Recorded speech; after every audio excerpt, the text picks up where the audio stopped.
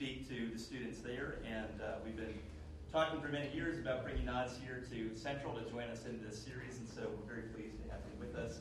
So thank you for joining us today, and please join me in welcoming Oz Guinness.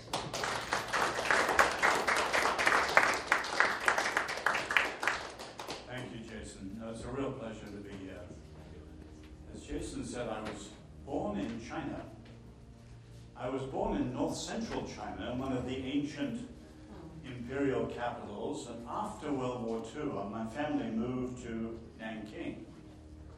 And Nanking had been brutalized in the rape of Nanking, and it had suffered incredible deprivations in the war, and it was immediately threatened by the approaching armies of Lin Bao. So it was very, very difficult circumstances, but you could still see, if any of you have ever been to what's now Nanjing today, you can still see the remains of this incredible imperial city. Because in 1500, it was the capital of the Ming Empire and the capital of what was then the strongest, most powerful, prosperous country on earth. They sent a fleet to Africa, ships 4 times the size of Columbus's. They sent 1 million men to build what we now know as the Forbidden City in Beijing. No one was going to rival the Ming Empire. And yet, as you know, suddenly what they considered a cultural backwater off the western end of the great Asian landmass rose and dominated them and the world for 500 years. You may have read the stories as China began to regain its strength. There were various discussions, basically rather like a more recent book, saying, what happened? And there was one famous discussion at the Chinese Academy of the Social Sciences where they asked what had happened and why China was eclipsed by Europe and then the West. And they said, was it guns? No. Was it the Western economy? Partly, but no. Was it the Western rule of law? Partly again, but no. And their final conclusion was it was Western religion. But then Jewish scholars jumped in, rightly, and said that's accurate, but not precise. For the obvious reason that since the 4th century, when the Emperor Theodosius declared Rome officially Christian, Europe had been Christian and had not dominated the world at all. So why had it suddenly, in the 16th century, leapt forward in this way? And the Jewish scholars said rightly, it was not just the Christian faith in general, but the Reformation in particular. Now, of course, last year was the 500th anniversary of the Reformation, as you good Presbyterians know well. But the question is, and many people celebrated the Reformation, I don't think quite enough, but they always looked at the internal gifts of the Reformation. The rediscovery of the gospel, the place of scripture, the place of the lay people, and so on. All of those are incredibly important and fundamental.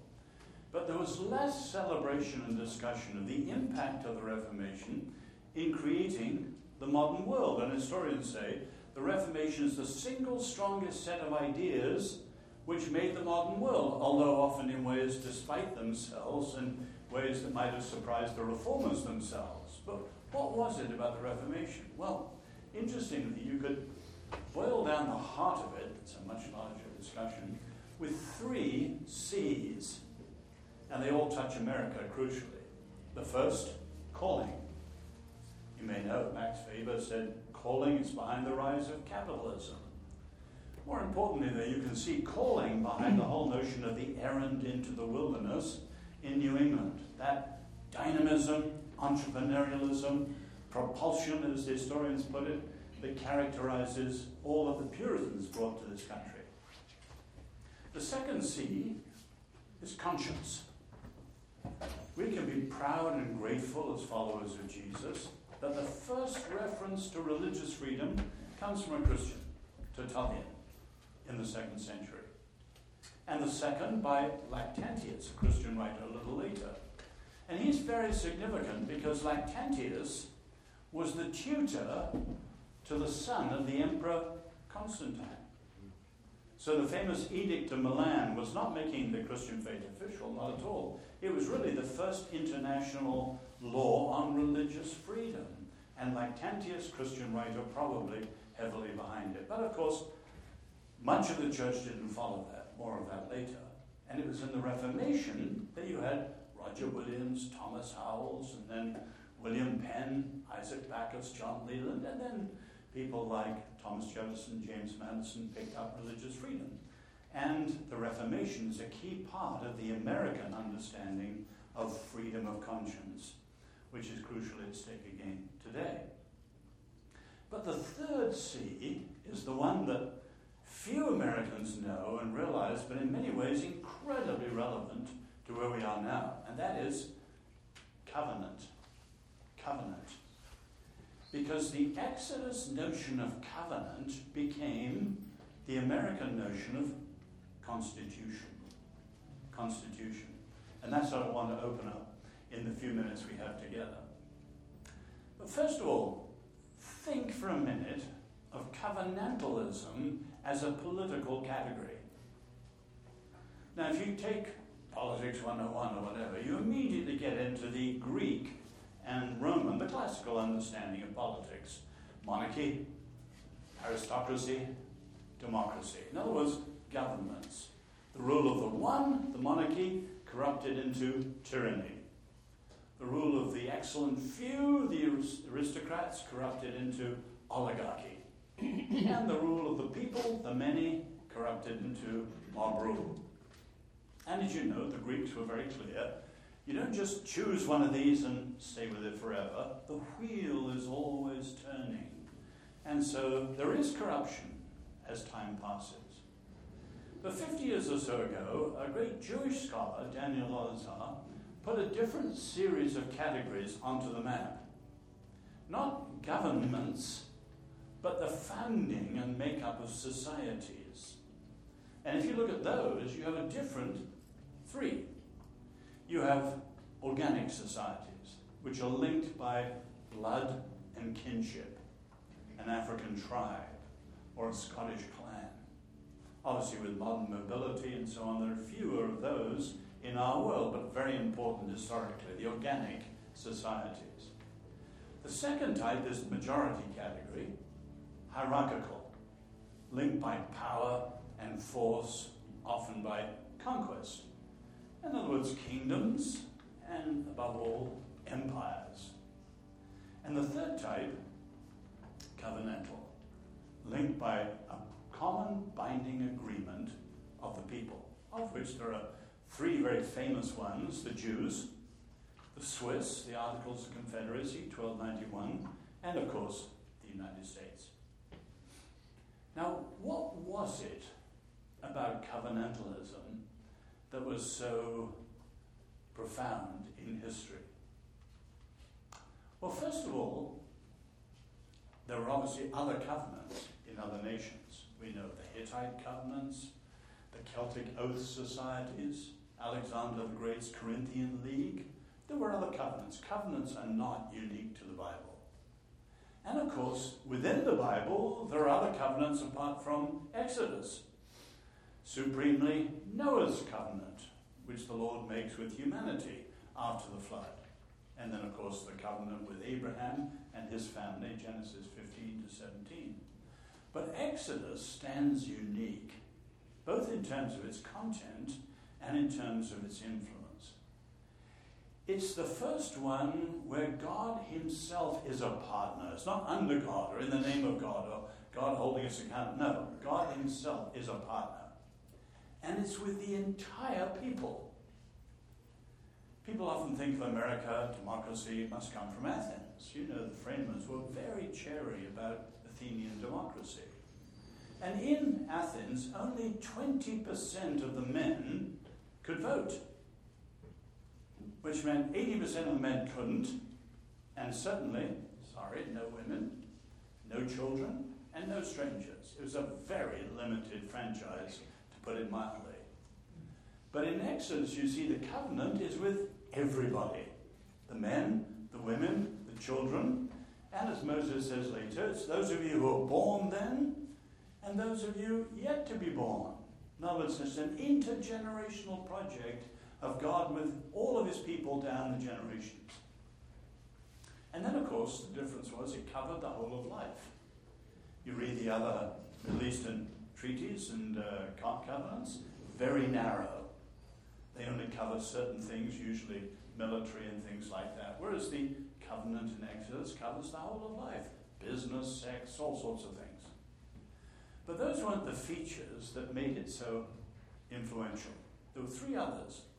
And when you hear these, you see how their influence is on us even today.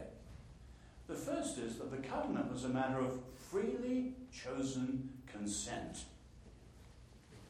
It says 3 times in Exodus, it's put before the people and it says, all that the Lord says we will do. They sign on. Now, the Exodus covenant is often called a theocracy because that word was used by a Jew himself, Philo. But the rabbis immediately pointed out, they do strongly today, it is not a theocracy. It is technically a nomocracy, the rule of law, but the people have a freely chosen consent. And again, the Jews point out today, there is no Hebrew word for submission. Obedience as submission. You take Islam. The very essence of the word means submission. They make no bones about it. There's no word like that in Hebrew. The nearest is Shema, to listen or to hear, but it has the idea of not just physical hearing, but of paying focused moral attention and then deliberation and decision. So people choose to sign on. Michael Walzer at Princeton calls it an almost democracy. Freely chosen consent. That is the origin of the consent of the government, Exodus. The second feature of the covenant, it's a morally binding pledge. Again, very, very different from contracts. Contracts are legal, and they're as narrow as you can make them because you only want to be bound at this point, not every point. But the covenant is all-embracing, and it's a morally binding pledge, and that moral dimension that's extra is very, very important. But the third one is the most important, certainly for us today. It's a matter of reciprocal responsibility of all for all. Think of the 3 Musketeers. All for one, one for all. The Jews were like that thousands of years ago. Every Jew responsible for every Jew. So you see at the heart of it is the very famous verse, which only comes once in Leviticus. Love your neighbor as yourself. Reciprocal responsibility. But then quite remarkably, again, as the rabbis have always pointed out, that is said once and becomes incredibly powerful down through history. 35 times it says you love or care or look after the stranger. Now, if you think for a minute, the stranger, well, take the Greeks. You read Aristotle. Who should you care for? Aristotle says very clearly, as human beings, we should, quote, I'm quoting now, care for people like us. The family looks after the family, the clan, the tribe, the nation, the nation, but no outsider. But here you have at the beginning, you love even the stranger. Now, the stranger, not made in our image. He is or she is a stranger. But whoever he or she is, they're still made in God's image. And so you love the stranger too. And that incredible sense of reciprocal responsibility. One rabbi said, there wasn't just one covenant, there was 600,000. Each of the people making a covenant to the Lord and to each other. And another one quickly chimed in, no, you're wrong. There wasn't 600,000, there was 600,000 times 600,000. Work that one out mathematically. In other words, each Jew making a covenant to the Lord and to every other Jew that was there that day. That reciprocal responsibility. Now that, of course, is why the Jews have always said that at the heart of covenantal societies, responsibility and relationship. And as they argue, That means very simply that schooling and relationships are far more important than armies. And you keep a society of faith or freedom going, not by armies first, but by relationships first. And you can see the breakdown, anyway, we needn't go into that where America is today. Now, what was the influence of that on history? Well, obviously, it shaped the Jews. And if you think, they had the covenant hundreds of years before they had a king. But more importantly, when they lost the king and lost the monarchy and lost the capital and lost the country and lost the temple, and they were bitterly persecuted and scattered the four corners of the earth, what kept the Jews together? The Torah and the covenant. They described it as a portable homeland wherever they went. And covenantalism is the secret of the survival of the miracle of the Jewish people. But then, of course, the Reformation. Now, if you think for a minute, the church in the Middle Ages was not covenantal. If you think, as historians say, in the 4th century when Theodosius won and declared Rome Christian, the church unwittingly copied Roman structures, not biblical. In other words, it was, like Rome was, hierarchical. And when hierarchical structures, which are built on power, are corrupted, it was a famous Catholic layman, Lord Acton, who said famously, all power tends to corrupt, and absolute power corrupts absolutely. And he said that as a challenge to a fellow Catholic who was excusing the popes for their corruption. And Acton, who was a great champion of freedom, was pointing out that whenever you have structures that are based on power, they will be corrupted, they will become oppressive. And of course, you had the Inquisition. You had notions like error has no rights, which is horrendous. And you had the forced baptism of the Jews and endless things that are really terrible stains in the Christian church that are still hung around our necks today. But they were the churches following not biblical structures, but sadly the structures of Rome.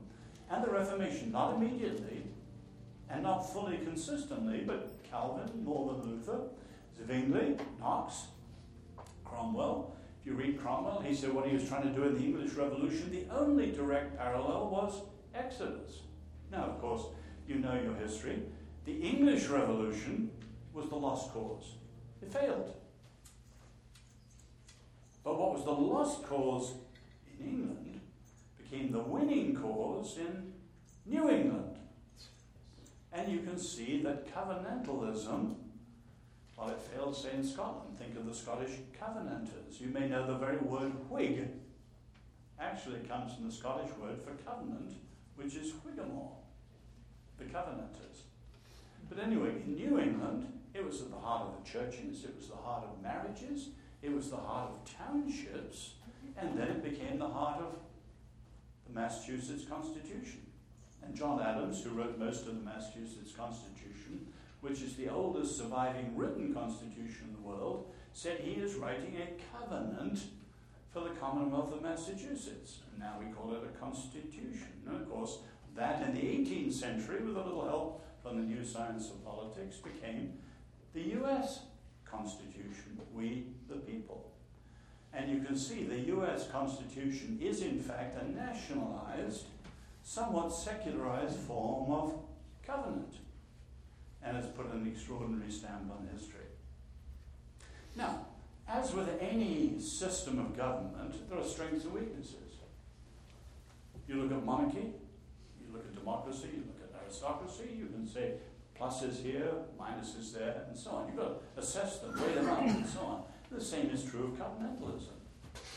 Now, even in the Bible, you can see that the covenant in Exodus, not terribly long afterwards, becomes Judges. No king in Israel, everyone does what's right in their own eyes. The covenant is broken down. But what are the strengths and weaknesses of covenantalism? Well, I mentioned three. The great strength, historically and theologically, it brings together faith and freedom. I'm English. You say that in America, Americans yawn. Words like faith, freedom, family, they just roll off your American tongues as if they're as obvious as the air we breathe. They're not. Do any of you remember reading Tocqueville, Democracy in America? He says in the introduction, for most of history, and obviously he means European history, he's a Frenchman coming from Catholic France. For most of history, those who loved religion fought freedom, and those who loved freedom fought religion. You can capture it in the cry of the French radicals just a little before he came here. You know the famous story, Diderot gave this maxim, which went down to the streets in the Jacobins, and their slogan was, we will never be free until we strangle the last king with the guts of the last priest. A little gory, but you get the point. What you had in France was throne and altar, church and state, one. In collusion, both corrupt, both oppressive, and the revolution did what? Threw off both. Faith and freedom fought each other furiously in the European situation. I would argue that Europe is the most secular continent in history, and tragically the major reason for secularity is reaction, powerful, visceral reaction against oppressive, corrupt state churches of the past. And Europe hasn't got over it yet. America never had that because of the First Amendment. And Tocqueville comes and he says, I'm surprised when I come to this country. This you'll remember. He said, what I see here is the spirit of religion and the spirit of liberty walk hand in hand. Faith and freedom come together. The great Irish orator, Edmund Burke, saw the same thing. In his great speech in Westminster defending the American colonists, he says, don't be surprised, you Englishmen, we Englishmen I should say, don't be surprised that they are Englishmen, and they are what he called the Protestants of Protestantism. Or as he put it later, they are the dissenters of dissent. In other words, they had through the covenantalism a combination of faith and freedom which was unique and very, very powerful. And of course, that's what's come unglued in this country since the 1960s. They used to go together, faith and freedom understood in this way. They're parting company drastically today, and we're much closer in many ways to the French Revolution. What's the greatest weakness of covenantalism? Easy to say. God keeps his promise, we don't. We don't. And you can see this, as I said, in the Bible, and you can see it down through history. So you have a lot of discussion of this in history, politically. For example, Machiavelli. You read The Prince, again, stretching back to college days. You read The Prince, he says, the prince may have promised this. That was yesterday. All that matters is his will today. So nobody should be forced to keep their promises. Promises mean nothing to the prince. His will is his word, and his word today is all that counts. Promise keeping is irrelevant. And of course you have a form of power mongering that just creates cynicism. But you can see that something simple like promise keeping is profound to a society. It needs to hold together relationally. And I don't mean huge promises like, say, marriage till death do us part, although that's radically different. You know, the most common California marriage vow today is, I choose you, whoever it is, so long as love lasts. That's not quite till death do us part, and it very different sort of thing. But you can see, in the simplest thing, if I say, my dear friend Scott, see you tomorrow at 12, I don't turn up. Every day we're making intentions, small little promises. If we are people of our word, we keep it, we turn up, we say we do, we follow through on what we said we would do, etc. We are keeping our promises, and we become predictable to others, we become trustworthy. And trust actually begins in the very simplest things in relationships and then spreads up into public service. Politicians who keep their words or things like that. You can see how radically simple trust is, but the simple fact is The Lord keeps his word. We humans don't. Machiavelli mocks this. David Hume, the philosopher, he mocks it too. You know, someone like John Locke who wrestles with this. You know, John Locke, much loved by Americans, but actually he's sort of mixed in terms of religious freedom. He's well known because he gave freedom of conscience to Protestants, and he even gave them, which was relatively rare in the 17th century, to Catholics, but not to atheists. And a lot of people go, oh, well, Locke was still hung up on prejudices, he hadn't quite got over them yet. But that wasn't Locke's point. It wasn't that he was still prejudiced. It was that he felt that if you had, say, freedom of conscience, you needed to have a standard of accountability. But for most Christians, that was so help me God. But atheists had no standard of accountability, so how could their word be held accountable, say, in a law court? And without a standard of accountability, they couldn't be trusted with freedom of conscience. But anyway, you see the point. Freedom of conscience and trust and promise-keeping are all very closely related to each other, and that, of course, is the great weakness. And put simply, trust is radically broken down in this country, almost every single level of American society. And the issue in many issues is not gun control, it's relationships. It's relationships that are actually in crisis, not just some of the external things that people talk about. The greatest gift, faith and freedom. The greatest weakness, we don't keep promises. Then the third point about covenantalism, the greatest requirement. If it's to be a healthy idea, what does it take? And the answer is, in one word, transmission. In other words, it has to be handed down from every generation to the next generation, or you're in trouble. Again, the rabbis with the Exodus, they point out, what did Moses talk about the night of the Exodus? Hundreds of years of slavery, terrible oppression. They're going free tonight. What does he talk about? Freedom? No. Does he talk about the promised land of milk and honey? No. Does he talk about the challenge of the howling wilderness they have to cross? No. What does Moses talk about? Children. Children. This is a night you've got to remember and pass down to your children. Again, think of the Seder, the youngest child. Why is this night different from all other nights, etc.? You can see that Jews have survived, literally, despite almost everything, because of their powerful stress on transmission. That, of course, should be Christian too. But, of course, that has to be American, because both faith and freedom are always one generation away from losing it unless there is a living transmission from one generation to the next. Now, of course, all of that comes together because the founders' understanding is not the American understanding of most of the thinkers in America today. What's gone wrong? Well, you can think of three things. I want to major on one. The first is the rejection of the founders through their evils and hypocrisy, supremely slavery.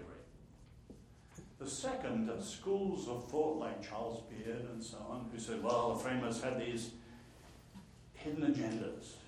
Virginia, plantation owners, all this high-flown stuff about freedom was really to keep the slaves down. And then you have the third type of objection coming from the so-called progressives, ranging from Woodrow Wilson to various people today, who say, well, the framers were incredible, maybe. But they were people of their generation, and we're a completely different generation, so why should we listen to them? But of course, if we listen today to the cries around America, it's the first one that is the leading problem, the evils and hypocrisies and blind spots of the framers. And of course, the Constitution, not the Declaration, the Constitution was a kind of Faustian bargain. There were many in Philadelphia who personally were strongly opposed to slavery, like Samuel Hopkins, but he spoke out, and many did not. Why? They needed the votes of the southern states in order to pass. And it was, their silence, a Faustian bargain, which meant that the heart of the Constitution was an evil unaddressed and hypocrisy that was left. Of course, Lincoln tackled it, paid for his life, and was followed by the Jim Crow era. And then Martin Luther King, Pastor Martin Luther King, tackled it again, and he was in many ways the last to tackle it within an openly Christian framework. But he was a pastor, and he preached, and in the last night of his life, he preached from the Torah, from the Pentateuch. But following him, Stokely Carmichael and others looked at those same evils in a completely different light. And then with the rise of feminism, which was in the early days essentially secular, and then the anti-Vietnam War movement, somewhere around 1968, 50 years ago this year, there was a fateful lurch left. And you can look at American history before that. Even the liberals were liberals with a capital L. And America was a liberal project, a project concerning freedom. But ever since then, liberalism become left liberalism. Increasingly, America is racist, imperialist, and all sorts of other nasty things which we hear very solemnly today. And you can see how it's that idea that has captured most of the university world, most of the press and media, and much of the world of entertainment. In other words, there is a profound rejection of the founders' understanding. And if you think carefully, the deepest divide in America is not left and right, liberal, conservative, coastal, heartlanders, nationalists, globalists. Those are all important. The deepest division is actually ideas that essentially go back to 1776, which were biblically rooted, and ideas which essentially go back to 1789 and its heirs, with the help of people like Antonio Gramsci and Michel Foucault, Herbert Marcuse and others, and they are the people shaping much of the agenda that we hear today. You've got fundamentally different views of freedom, different views of humanity and various things like that, and that's what's running through America. Which means that the challenge for the American Republic, which is a covenantal, constitutional republic, will that be restored or will it be replaced? Now, clearly, you need leadership. You look at someone like Lincoln. He comes on the scene on the eve of the Civil War. And as he moves to Washington in 1861, he comes through Philly, and he makes a great speech at Independence Hall, and he says, all my ideas come from the two documents that come from this building. And he finishes quoting Psalm 137. May my tongue cleave to the roof of my mouth if I am false to these ideas. And then he goes in, as you know well, to argue for what he called in the Gettysburg Address a new birth of freedom. Things had gone off the rail, but you could still count on the origins and go back to those great beginnings, addressing the evils and the blind spots with a new birth of freedom. Now, the tragedy today is, I've lived in Washington 30 years. I haven't heard, apart from two people, I haven't heard any people at the highest level who are anywhere like Lincoln addressing today's issues in terms of history with a profound understanding. Maybe July the 4th type references to freedom and that sort of stuff, but I mean a profound understanding of where America comes from, because what you need today, in essence, is a new birth of freedom. But someone with a Lincoln-like vision to call the country back to that. And the question is, would there be sufficient resonance? We need leadership. But also, we need a clarification of freedom. Everybody talks freedom. Lincoln said this in 1860. Both sides are talking freedom. The North means one thing, the South means another thing. And the same is happening today. Everybody's talking freedom, but actually many of the views of freedom are profoundly dangerous views or unsustainable views, and only the real thing will be powerful. And of course, the third thing that's profoundly needed today, transmission. Now, the old word for that was civic education. How do you create the unum so you have a pluribus unum through civic education? Again, I've lived in Washington, and all the discussion now, sanctuary cities and walls, no one talks about civic education. How do you turn newcomers into American citizens You can't without civic education. But that transmission, since the late 60s, has broken down. So I would argue the issue is not really democracy. Democracy is in trouble for various reasons, but that's not really the issue. The issue is really covenantal constitutional republicanism in its profoundest sense, going back through the Reformation, actually to the book of Exodus. And the issue for the country is essentially restore or replace. And America would be a very different place if in 20 years' time it's shown that it's gone the way of 1789 and its heirs rather than back to 1776 and its heirs. Now people would say, that's nostalgic, that's reactionary. But if one understands American history, the country goes forward best by going back first. And to go back to genuine roots, addressing blind spots and evils, then you go forward powerfully. Another way of putting it is, and since we're in a church, you can be open about it here, the deepest of all the issues are actually pre-political and even pre-cultural. They're actually concerned with faith. Elazar, the Jewish scholar I mentioned earlier, he gave this wonderful picture, and I'm finishing with this. He said, covenantalism comes out of the Middle East, and a feature of the Middle Eastern cultures are oases. Oases. And if you think of an oasis, he says, no oasis is larger or healthier and more luxuriant than what? The wellspring, the water at its heart. And as Elazar says, always with cultures like that, it is the health of the faith that is the key to the health of the culture and therefore eventually of society and freedom. Anyway, enough from me, and over to you for our remaining time if you want to raise any questions in any areas.